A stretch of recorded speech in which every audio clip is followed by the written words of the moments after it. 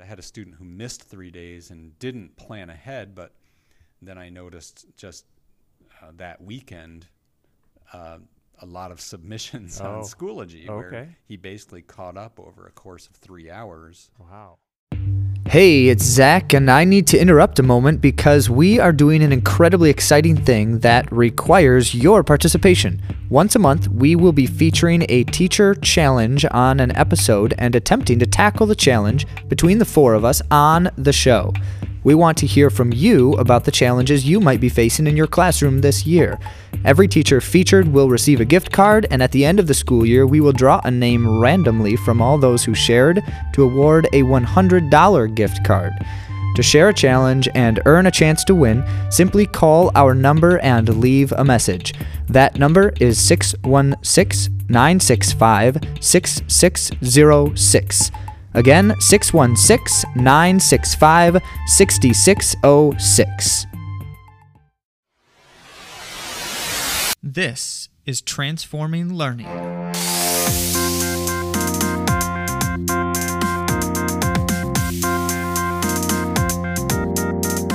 Welcome back to Transforming Learning. This is Zach. And this is Amy. And we're here with episode 63, where Eric talks with David Vermeulen, who is a middle school teacher in Montague. David and Eric are talking about student self-paced instruction in Schoology and how he uses this to differentiate for students, to reach students who are absent, and to give students some choice in their learning. So here's Eric and David.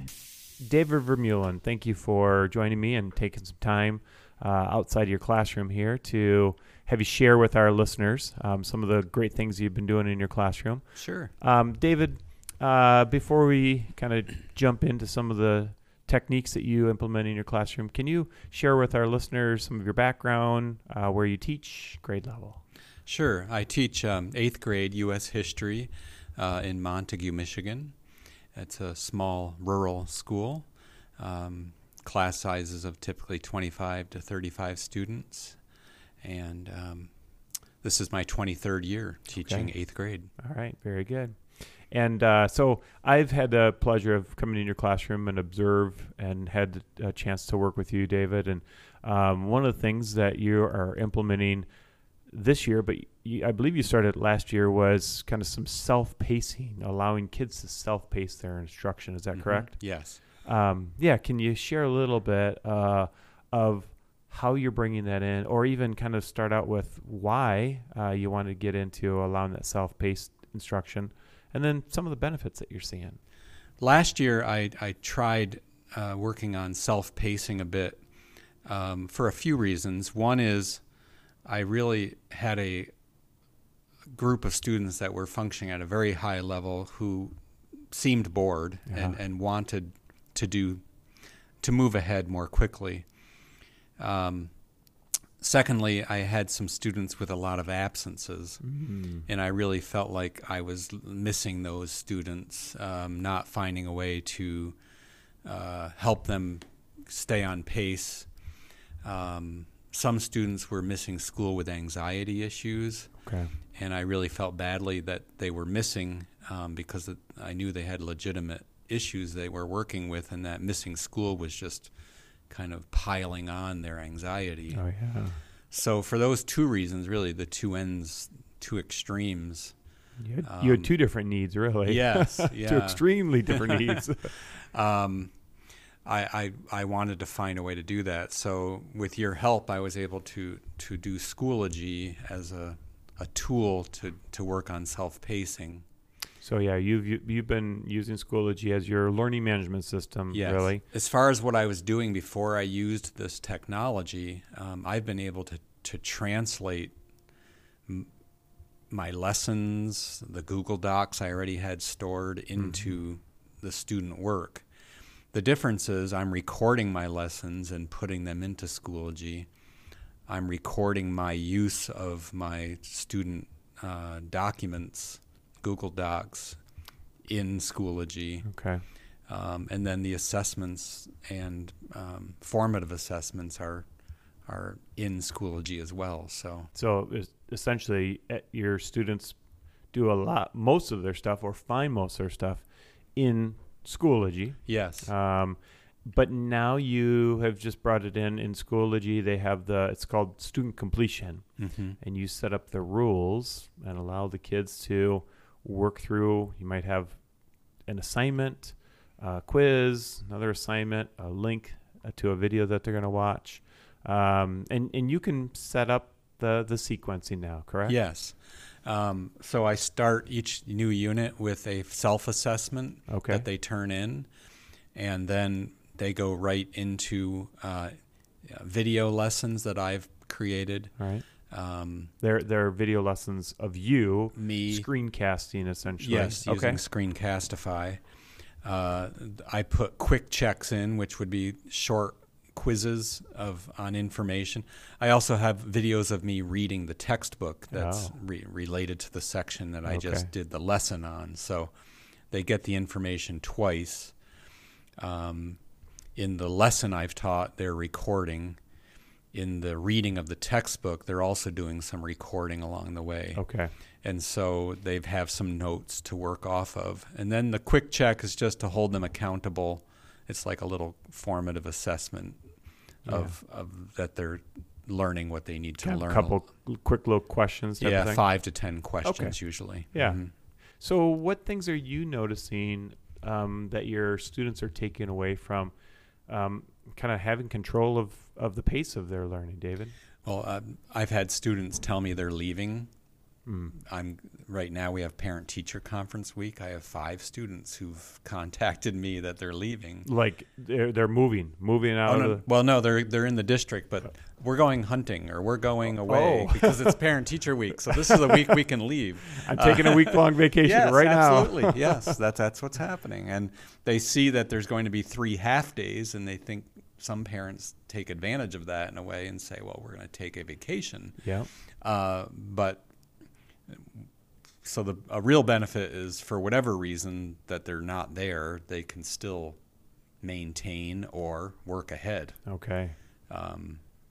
So that's been really good. I had a student who missed 3 days and didn't plan ahead, but then I noticed just that weekend a lot of submissions on Schoology where he basically caught up over a course of 3 hours. Wow. And sent in a lot of information of things that he had completed. So when he came back to school, on Monday, he was pretty much caught up. Wow, that's great. Yeah. Okay. So, I mean, originally you started by differentiating for your higher kids, those lower kids that were missing, but are you finding most of your class is benefiting from this? I think so. I'm trying to get more creative with ways to offer things at the end of a unit that students can go in different directions. Yeah. So they all get the basic foundation by doing similar activities in a particular order that I can set with Schoology. But then they'll have more options of how they're going to review the materials and then do projects to demonstrate their learning. Okay, differentiating there. Mm-hmm. Okay, so that's your next step, huh? Yes, trying to. So far, I've given them a few different options of different kinds of activities to do to review, but I really want to make assessments vary more. Okay. So, the first 2 units this year, for example, students took tests, but they also could do a Socratic seminar and test out by having a conversation and demonstrating their knowledge of the learning targets that way. Okay. I'd like to expand that more, if possible, into other assessment options. All right, good. Yeah, differentiating and varying it up for the students. Yes. Okay. What do you see are kind of some of the big benefits from having this instruction where kids can pace their own instruction, David? Well, one obvious benefit has been students come in and they want me to move things along so they can get moving on their, I've seen an increased motivation. I don't teach the lessons anymore to the whole class because they're on video. So I do guided readings of the chapter sections as a way of just getting another take on what we're learning. Yeah. And, they're glad to interact, but they don't want it to take too long because they want to get moving and pick up where they left off. They're motivated to move through the Yes. lesson at their own pace. Yes, and I do set a schedule on the board of where we are in a sense of, to give them a sense of this would be a good pace to follow. Okay, good. If you're ahead of this, That's smart. you should be feeling good about this. And if you're falling behind, you might want to treat some of this as homework, or go to a teacher consultant hour and do some catching up. Okay. Yeah, because we won't say that your whole curriculum, your whole school year is self-paced, but you're doing this within a chapter or a unit. Is that correct? Okay. So when they get toward the end of a unit, if they're ahead, they have other options for review and assessment.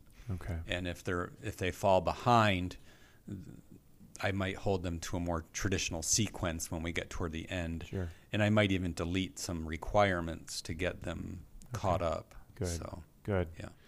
Well, I think this is really powerful because, we've talked about self-paced instruction for, decades, really. When the teacher is trying to manage all that, it's really difficult. But by you bringing in technology, in your case specifically using Schoology, and your kids are on their Chromebooks to be able to do this, it sounds like it's a lot more efficient for you finally to get this accomplished. It sure is. With the universal design for learning and the goals of student engagement and student choice, it just feels like both those things are much more easy to implement using this technology. Well, David, thank you for taking the time again to share your strategy of self-paced instruction through the use of your learning management system. If any of our listeners out there wanted to try to connect with you and find out how are you doing this, what's it look like in your classroom, is there a best way that they can contact you? That's a good question. Can they contact me as a member of Schoology? I don't know. They might be able to search for you in Schoology. Yeah, I'm at Montague Area Public Schools, and my Gmail address is posted there at Montague Area Public Schools website. And your email, do you mind just sharing that real quick? No, it's a long one.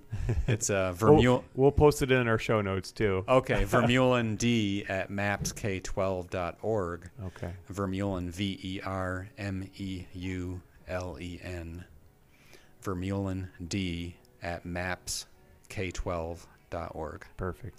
David, again, thank you for the time you're sharing, and really, hopefully this gets out to some of our listeners and they try some of these same strategies. All right, thank you.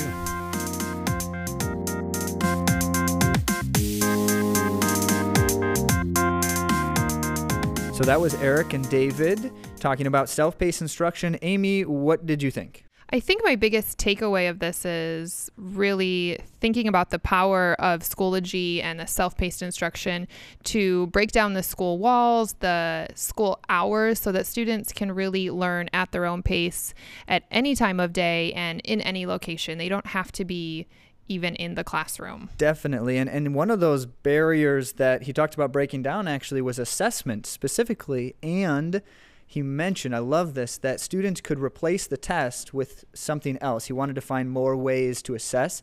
And the example that he gave was discussion. He said Socratic seminars were an option instead of the test, which I thought was really compelling because now students can talk about their learning and that can prove that they understand it. And when we give kids choices, we know that they are often much more compelled to complete the task and to go a little bit deeper into their learning. Very true.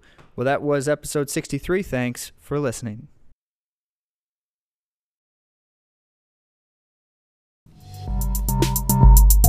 Thanks again for listening.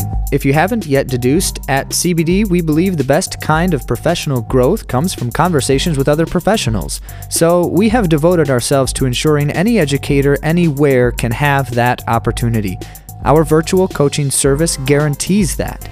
Check us out on cbdconsulting.com/elevateedu. You can share thoughts with just an email or quick text, or dive right into a conversation by phone or video chat. We look forward to hearing from you.